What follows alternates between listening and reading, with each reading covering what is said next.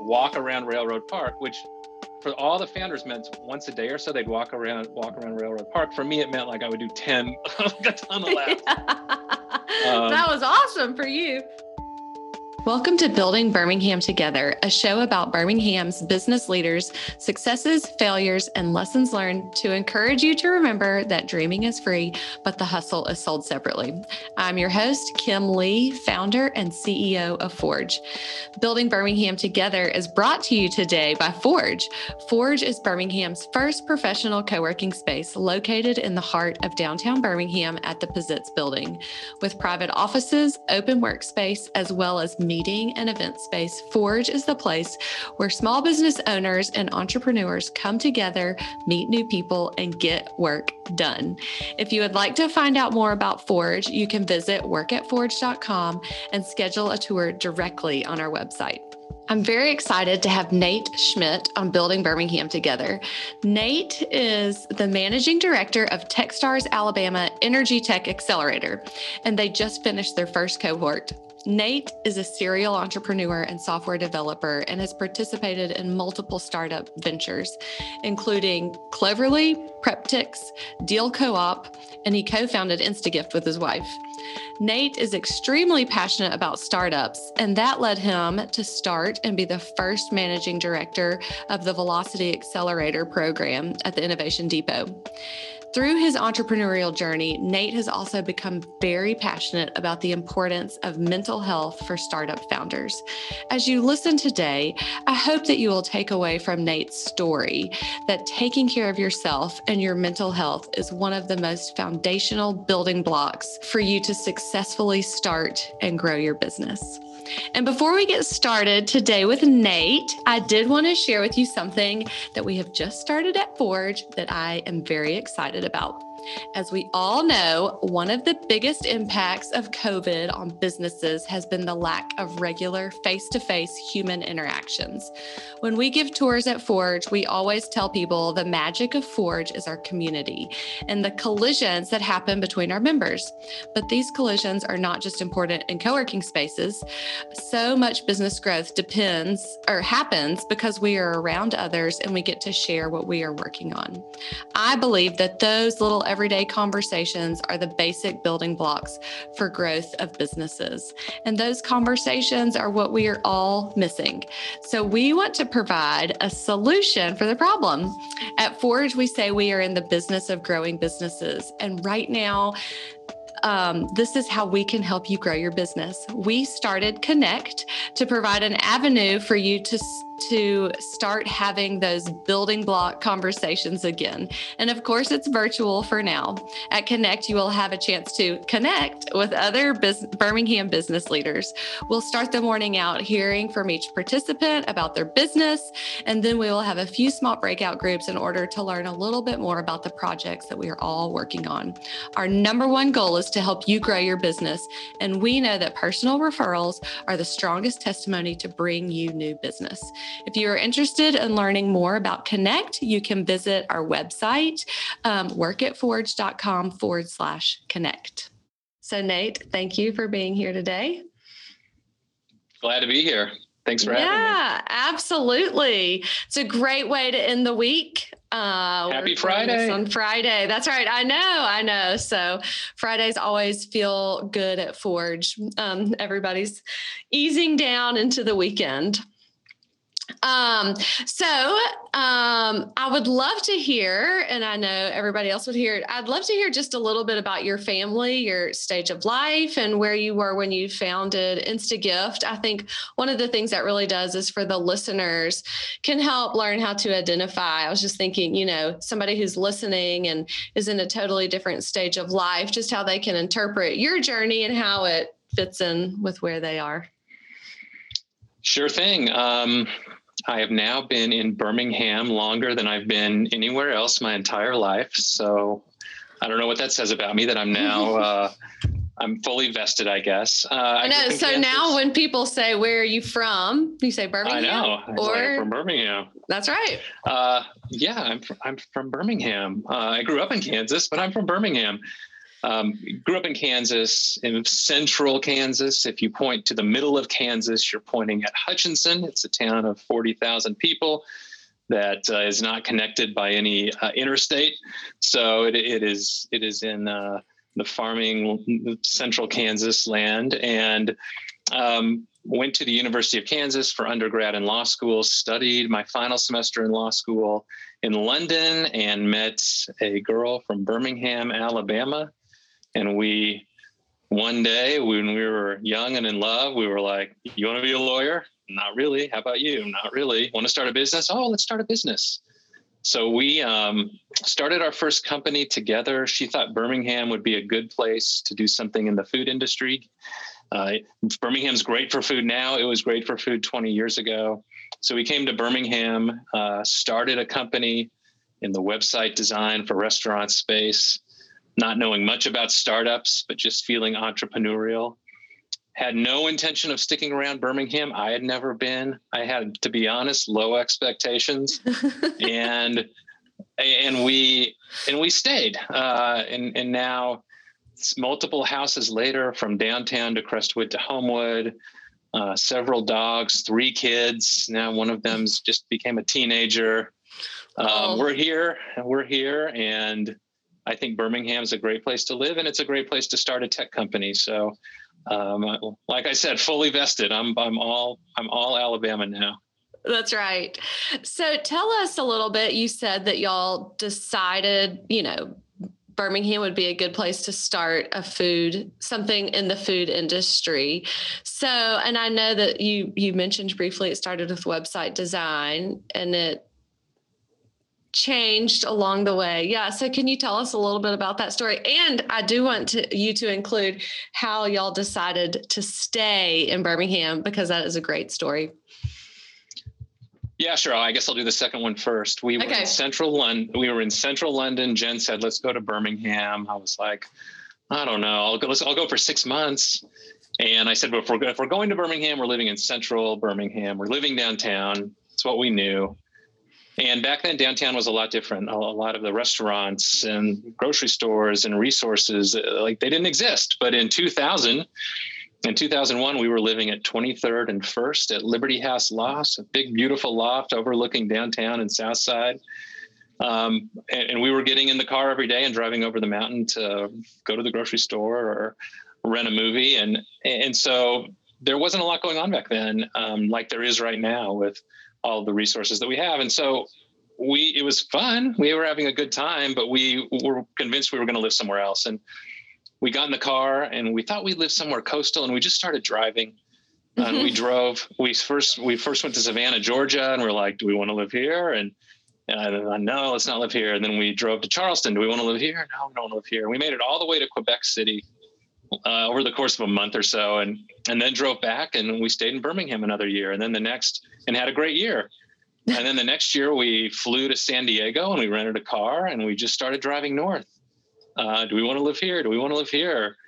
Finally, we made it to Vancouver and headed home, and then lived in Birmingham for another year and grew more roots here and had success in our early business here. So I guess where you are is where you live is what we learned very early on. But we started putting roots down here, and then, the downtown scene started getting better, and we started getting more integrated in the community and found friends we liked and things we liked to do. And then Birmingham is now home. As far as the business goes, yeah, we worked with restaurants early on, and we found that they liked to feed us instead of pay us. And we didn't realize it, but we were putting restaurants in the early days for web design on subscriptions. We would go to them and say, hey, we'll design your website and just pay us $100 a month forever instead of thousands of dollars up front, and then we'll maintain it and we'll do your website. And what we didn't know is that we were doing something now that is second nature to any SaaS company, and is putting businesses on subscription. And then we Sorry, I just want to ask, had you seen that modeled anyway? Like, had you seen that? Because in 2000, I'm trying to think, well, that would have been 2002. I'm trying to think if there was even anything that I did based on a subscription model. So had you seen that somewhere, or you're just a genius? We lucked into it. I don't think there's a genius behind it. No, we saw a need for recurring revenue, but had no framework for it. SaaS wasn't a thing, I don't think. We never used the word subscription. We used the words, why don't you pay us $100 a month? Yeah. And they said, okay. But then we had a problem is that many of the restaurants, what happens is we became more successful. We were billing these restaurants. There were no SaaS back office services for them to handle the payments. We would send them an invoice. And so we would be sending restaurants invoices, and then inevitably somebody wouldn't pay. And then we'd go to the restaurant and be like, hey, can we have that $300 for the last quarter? And as we grew as a business, we realized that most of the time we were calling on restaurants, it was because they owed us money, and that didn't feel very good. And so at some point we said, why don't you not pay us anymore? Why don't you just feed us? Which is they like to do anyway. It would happen all the time is they would say, oh, instead of $300, you just want to have dinner. And so we started accepting trade. And then I wrote software to sell that trade online as in the form of gift certificates at a discount. And that was also a little bit ahead of its time. Way before Groupon and Living Social and that whole craze. Okay, I'm going to interrupt you one more time. Yeah. So did the restaurants know that you were selling that trade at a discount? Did they know that? Well, one, did they know you were selling the trade, and then that you were selling it at a discount? Well, when we first did it, we weren't selling it. We took a risk. We went to a bunch of our restaurants and said, we've got this idea, and it was risky. Yeah. Like, give us a bunch of food, and we think we can sell it, but we're not sure. And we're going to sell it at a discount. And we're going to write some software to do it. And that's, how entrepreneurs work. They have an idea and they take a risk. And then I still remember we put our software out one day and we emailed a bunch of people and said, this is all available at a discount. And overnight, one of our biggest weaknesses, collections, became a strength. People bought them within minutes or an hour. And we went to Sir and West that night and celebrated. And I'll never forget that dinner because we had an idea and it worked. And it really set the stage for the next iteration of our business, which was InstaGift. We went from being a services business in the web design space to an e-gift card provider. And that didn't happen overnight, but we made that transition. And ultimately, InstaGift is now an e-gift card company that services restaurants and retail businesses in 30 states or so.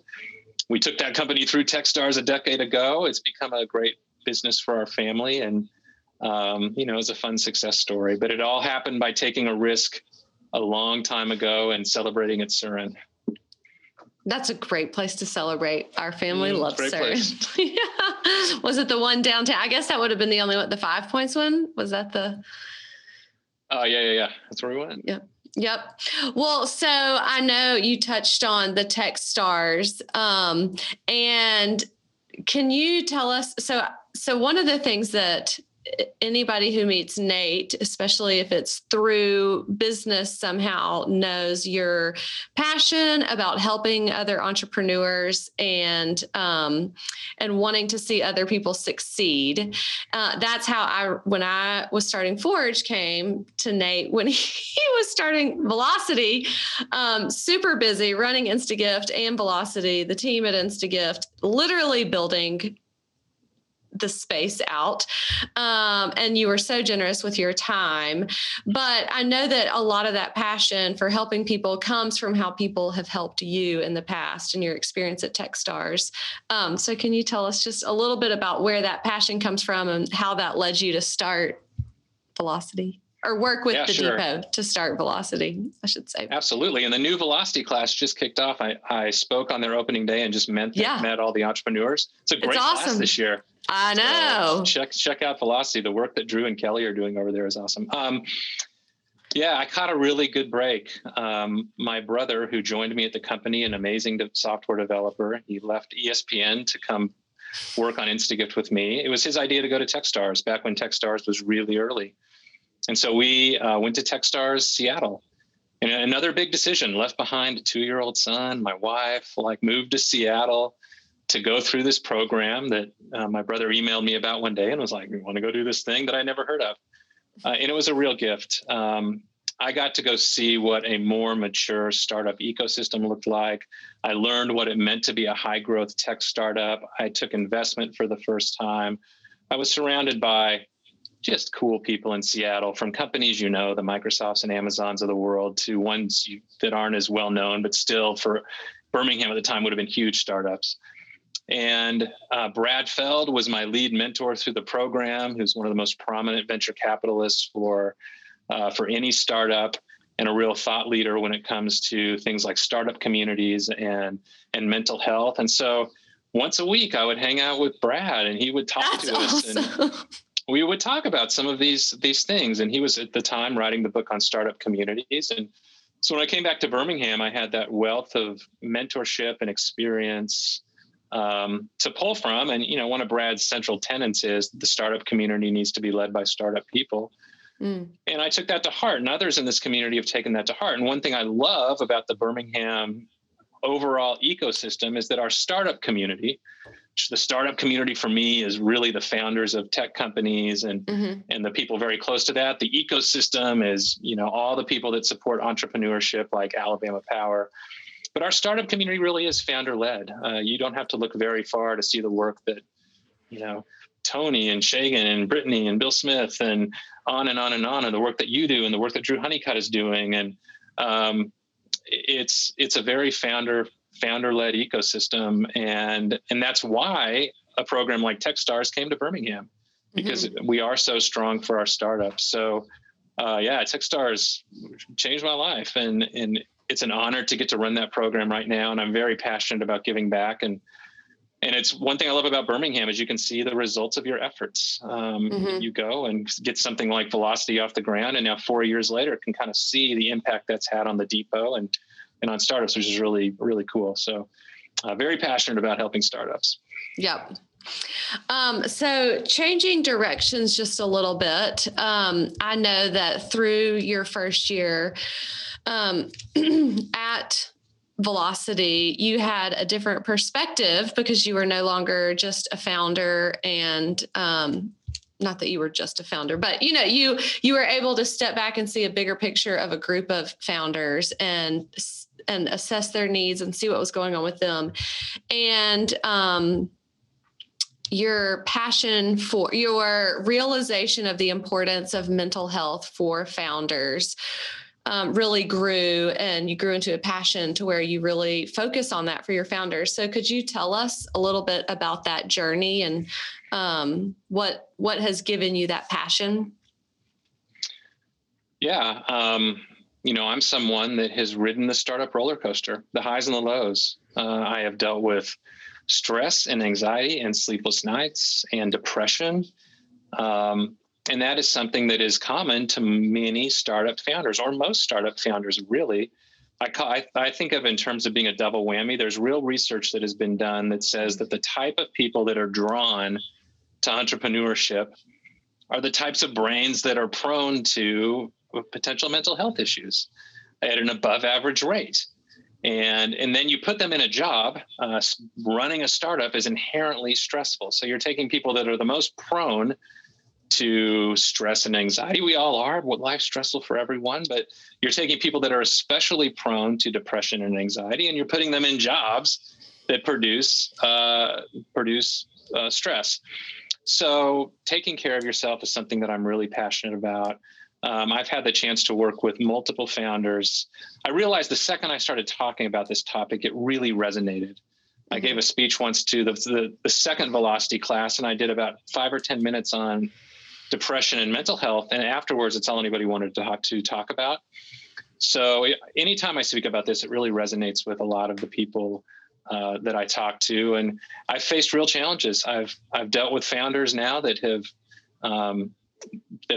dealt with major stress issues and major depression issues. Unfortunately, we dealt with an issue in our first Velocity class where a founder took his life. And so how we think about health, how we take care of ourselves as founders is really important. And I care a lot about it. And I'm trying to get better about how I deal with it myself, and how I teach the entrepreneurs I work with to really prioritize it in their own lives. Mm-hmm. So where in your journey did you realize maybe you weren't doing so well. maybe that not making it a priority was truly affecting you and things needed to change? Well, certainly after my first year at Velocity, which was a fantastic year and a trying year, and it was all of the things. Mm-hmm. And then my time at Velocity came to a close, and I was trying to figure out what my next thing was. And I was emotional, and I wasn't sleeping, and I was depressed, and I didn't know it. Mm-hmm. And I talked to my wife, and I was like, one day I said, hey, Jen, I think it's possible I'm dealing with a little bit of depression. And she's like, yeah, you think? I'm like, yeah, I do think. She's like, dude, you've been dealing with that stuff as long as I've known you. Like, did you not know this? And we hadn't talked about it, but it was, I guess, she loves me no matter what and waits for me to come to my own conclusions. But apparently it was obvious to the rest of the world that and the people that care about me that I was dealing with issues. And I don't describe them as major, but I describe them as impactful. Yeah. And so she's like, no kidding. I don't know if I can curse on this podcast, but yeah, no kidding. You're not, you've been dealing with this.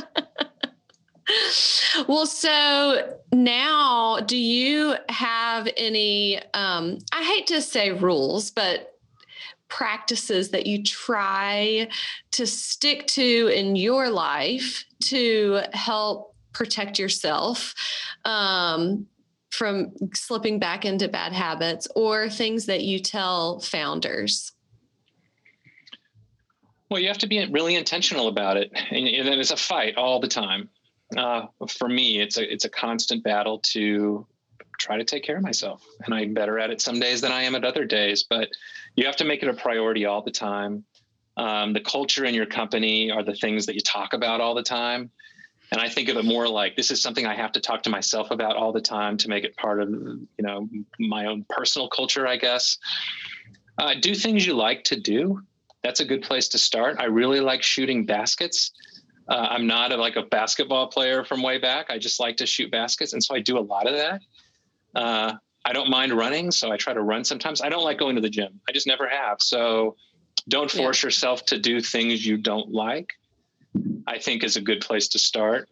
When I talk to founders, one message that is really central to any time I spend with them is that when you're a founder in a company, everything you do is part of the company. It sets the tone of the culture of the company. So we find ourselves thinking, I can't work out today because I have to work on the company. When you don't realize that you working out is working on the company, because ultimately as the leader, the tone that you set in all of your life in total comes into the company. Mm-hmm. And so if you're a more well-rounded person and a healthier person, you will have a healthier company. Mm-hmm. And so all of the founders need to think of their entire life as related to their leadership at the company. And so how you think about health is really important. Here's an idea. Here's something you can do to really impress investors. This is my investor pro tip. Training. So, okay. Yeah. So if you're going to raise money and you tell the investor, I need $1 million, and the investor's like, cool, how are you going to spend it? And a lot of founders, this is where things go wrong. They're like, I'm going to marketing, like Facebook ads. I'm going to hire a dev. The best thing you can do when an investor asks how you're going to spend their money is give them a good answer. And here's an idea. At some point say, well, I'll tell you one of the things I'm going to spend money on, your money, to implement this wellness policy within my startup at a very early point. And so here's how we're going to prioritize it. And here's how we're going to spend regarding wellness. And here's how we're going to think about health among employees. If you want to look smart at the very early stages of your company, talk about how you're going to address health as you scale. Mm-hmm. And the investors will be like, oh yeah, I like this. I like this founder. You have to start thinking about it early on. You have to think about it every day. And it's a battle all the time. So I have to think you get pushback from the founders, and maybe not in words, but in their habits. So how do you help them work through that? I mean, I just, think of all the things that have to be done, and they hear you saying, you've got to take care of yourself, whatever that is, sleep, exercise, whatever. But, they also see the long list of things that have to be done, and they're the ones that have to do it. So how do you help them think through that? Well, a thing like Techstars is really intensive, and you're supposed to work on your company a lot. Mm-hmm. I can't force anyone to do anything they don't want to do. The way that we address it is we talk about it, and we talk about, we make it a priority to talk about a lot. We talk about how people are doing. We talk about how they're feeling. We talk about how they're thinking about health in their own lives, how they think about health in the long terms of their companies. I try to lead by example. I try to be the best version of myself during a program like Techstars, because hopefully if they see me taking care of myself, then they'll want to take care of themselves. We go on walks. All my meetings at Techstars this year, it's about a mile loop, but we would leave the Denham building and we would walk around Railroad Park and we would come back. So a meeting with me, that's awesome, was a walk around Railroad Park, which for all the founders meant once a day or so they'd walk around Railroad Park. For me, it meant like I would do 10 a ton of laps. That was awesome for you. It came at a price for me, but there are no shortcuts. There really aren't any easy answers. You just have to be intentional and just stay on it. And I don't know anything else to do other than that. Yeah. Yeah. It's just, from what I've seen from other people, just kidding. It's just very easy to get caught up in everything and the weight, and to, like you said, feel like taking care of yourself can slip, or the allowing guilt to take over, thinking I should be working, not doing this. Being turning off, like take time to when you turn on, when you give yourself some grace and you give yourself a break, take yourself up on it. I had a founder come up to me the other day and they were like, gosh, if I could just get away for 3 days, I think in the middle of our program, I think it would make the biggest difference in the world. It would make me so much better. I would be I know I can't, but I would love to. It's like, what are you talking about? Go take off for 3 days. It's fine. If that's what you need. So give yourself a break. As startup founders, a lot of the priorities that we have and deadlines are self-imposed. Yeah. Especially if you don't have customers yet in revenue, like it's just, you're making stuff up. So give yourself time to disconnect. It's hard. Yeah. Well, thanks for being honest and open about that. 'Cause it's not, I think I've experienced what you've said. Once you start talking about it, then people really want to talk about it, but it's often, kind of a sticky subject to bring up. So thank you for what you do for our community, being open and encouraging people to continue to talk about it, because everybody's dealing with it in one way or another, whether they're going to admit it or not. But I also want to talk to you about how great it is that Techstars is in Birmingham. I remember, how long ago was it when it was in the works, and then when you got the job, which is, ties back to your roots. But tell us a little bit, really what a big deal it is for us to have Techstars in Birmingham. It's a big deal. Techstars is the top investor for very early stage startups in the world, and they're the best at what they do at this type of accelerator. And so what happens is in early stages in a community like ours, there's a lot of energy toward innovation and entrepreneurship, which is great. But as we mature as an ecosystem, there are certain things that help us level up. Having a huge exit or multiple huge exits level us up as a community, and we're starting to see those. And because what happens is it creates wealth, and then there's a feedback loop, and those folks then come in and invest in the next wave of startups on terms that look familiar to what you might see in the Valley or in Austin, Texas, or maybe not in the Valley, but so there are certain things that level a community like Birmingham up in the eyes of the startup world. And Techstars is one of those things. It's a big deal that Techstars came here. I wouldn't, 10 years ago, I could have never imagined that would happen. And so it's a moment, and we're having lots of moments around here lately. Yeah. And so it's just another proof point that our community is headed the right direction and has a really bright future. I don't think there's any doubt that we will soon have our first $1 billion startup exit in Birmingham. I think, I'm hopeful that as we do this Techstars program year after year after year, that we will become a leader for energy tech and clean tech in the world. And I think that that's likely. And that truly is Alabama Power getting together with Techstars and the Department of Commerce and EDPA and planting a flag here and saying, it's an if you build it, they will come. Like, we're going to make this an energy tech hub and a clean tech hub. And then you make that become true. And so Techstars is helping our community make that true. And it's cool to be a part of. And Techstars was a big deal for Birmingham, and it's an honor to get to be involved. So a small plug. So this year, the demo day, which the demo day is where at the end, everybody pitches their company, looked different than y'all had imagined, I'm sure. But you were able to make a video that was awesome. It wasn't quite the same as being in person, but it was pretty great. So we will include the show notes, the link to that video. But the cool thing about having a video like that is now it's not just localized to the people who are there. So many people can see it and see what's going on, and really use as a brand for the city as well. So we'll include that if anybody wants to watch that. We worked hard at it, and we were proud of it. We'll keep doing that. We would have normally in a non-pandemic had a big party at the Lyric. That's what we had planned, and I have no doubt we would have packed it out to celebrate the conclusion of our program and the companies that went through. But much like what COVID has taught us all, is there are different ways to do business.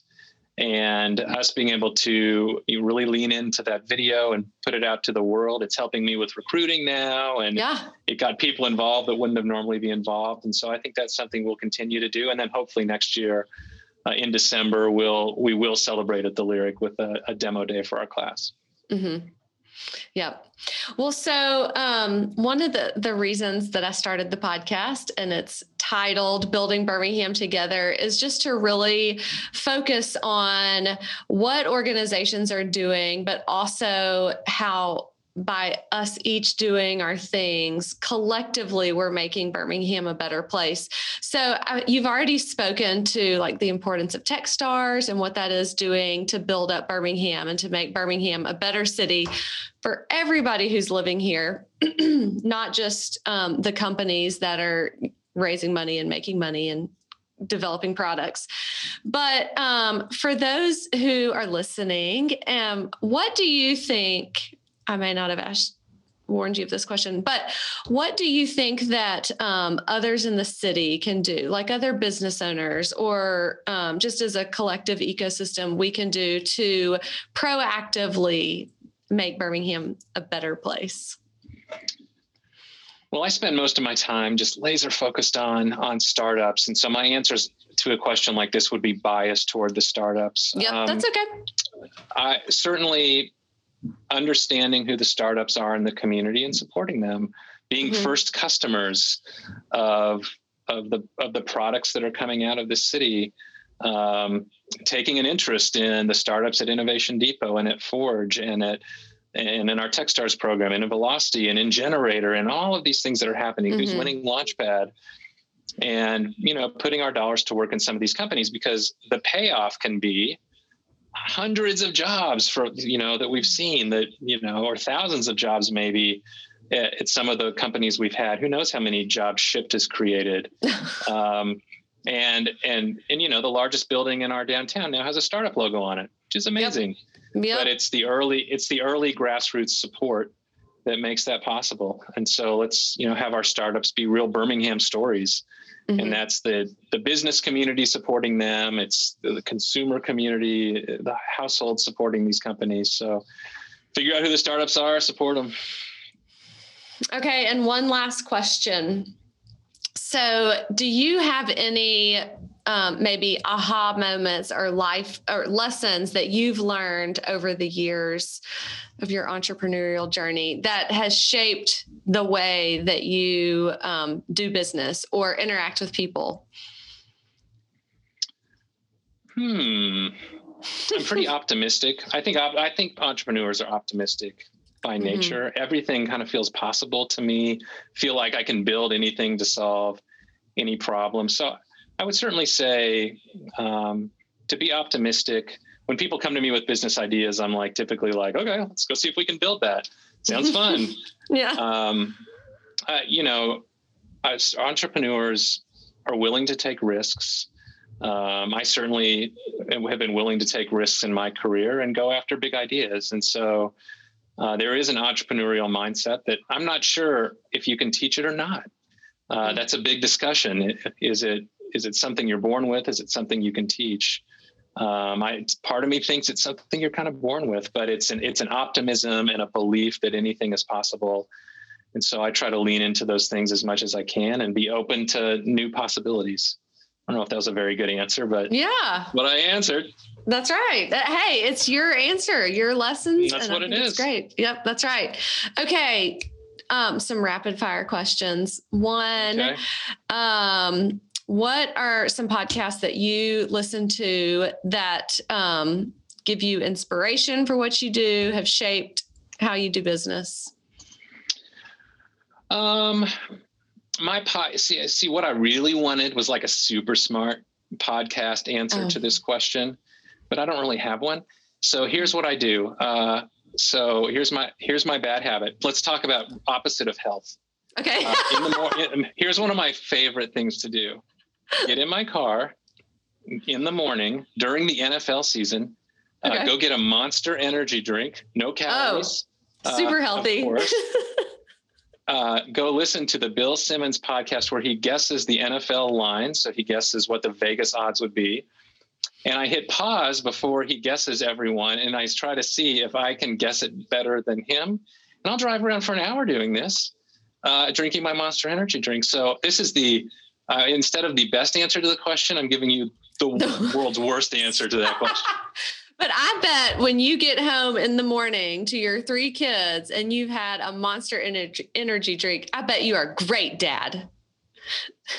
Full of energy, excitement, yes. Ready to help them tackle the day. Is this an ad for Monster? Is that? No. I'm able to be a great dad because I drink Monster. No, I'm trying to but when you've had all that caffeine, you come home and you're fired up, ready for the day. There's no justification, but it's Friday. It's all on display here. That's right. Okay. So what about books that you recommend? Have there been any pivotal books for you in this journey? Oh, to kind of stick on culture, as we talked about before, I really liked What You Do Is Who You Are, the Ben Horowitz book. It made me think about culture in a new way. So many times as we think about culture in companies, it thinks of the things we write down when we go explain what our culture is, but it speaks to my philosophy that the way that you live your life all kind of relates to how the company behaves, especially for the founders. And I guess that's in the title, right? What you do is who you are. The things that you do when no one else is looking is the culture that your company will have. And it starts at the CEO level. I've liked both his books. And so that would be at the top of the list for me that I read a little bit late, but recently. I'm also working really hard right now on getting funding for a few of our companies. And I just revisited Venture Deals by Brad Feld and Jason Mendelson. It's my favorite work on the topic of how to go figure out fundraising, which is really hard for companies and it's stressful. So talking about stress, fundraising, super stressful. So those would be 2. Okay. Well, great. Well, thank you so much, Nate, for joining us today on a Friday afternoon. I really appreciate it. Thank you for sharing your story. We will have the information in the show notes, but if you meet Nate, you will know that he is always willing to help and listen to a good idea, and he's going to encourage you to go for it. So thank you, Nate, for what you do in our entrepreneurial community, startup community, the countless hours that you selflessly give to others. So thank you very much. This was fun. Building Birmingham Together is brought to you today by Forge. If you are tired of working from home and looking for a professional place to work to get work done, Forge is your solution. You can visit workatforge.com to schedule your tour today. And also remember to visit our website to learn more about Connect. We are excited to provide a way for all of us who are working at home, disconnected from others, to connect. Yes, I did just do that. This is not just for Forge members. This is open for anyone to join. We will be meeting virtually with the hopes of meeting in person one day. Visit workatforge.com/connect.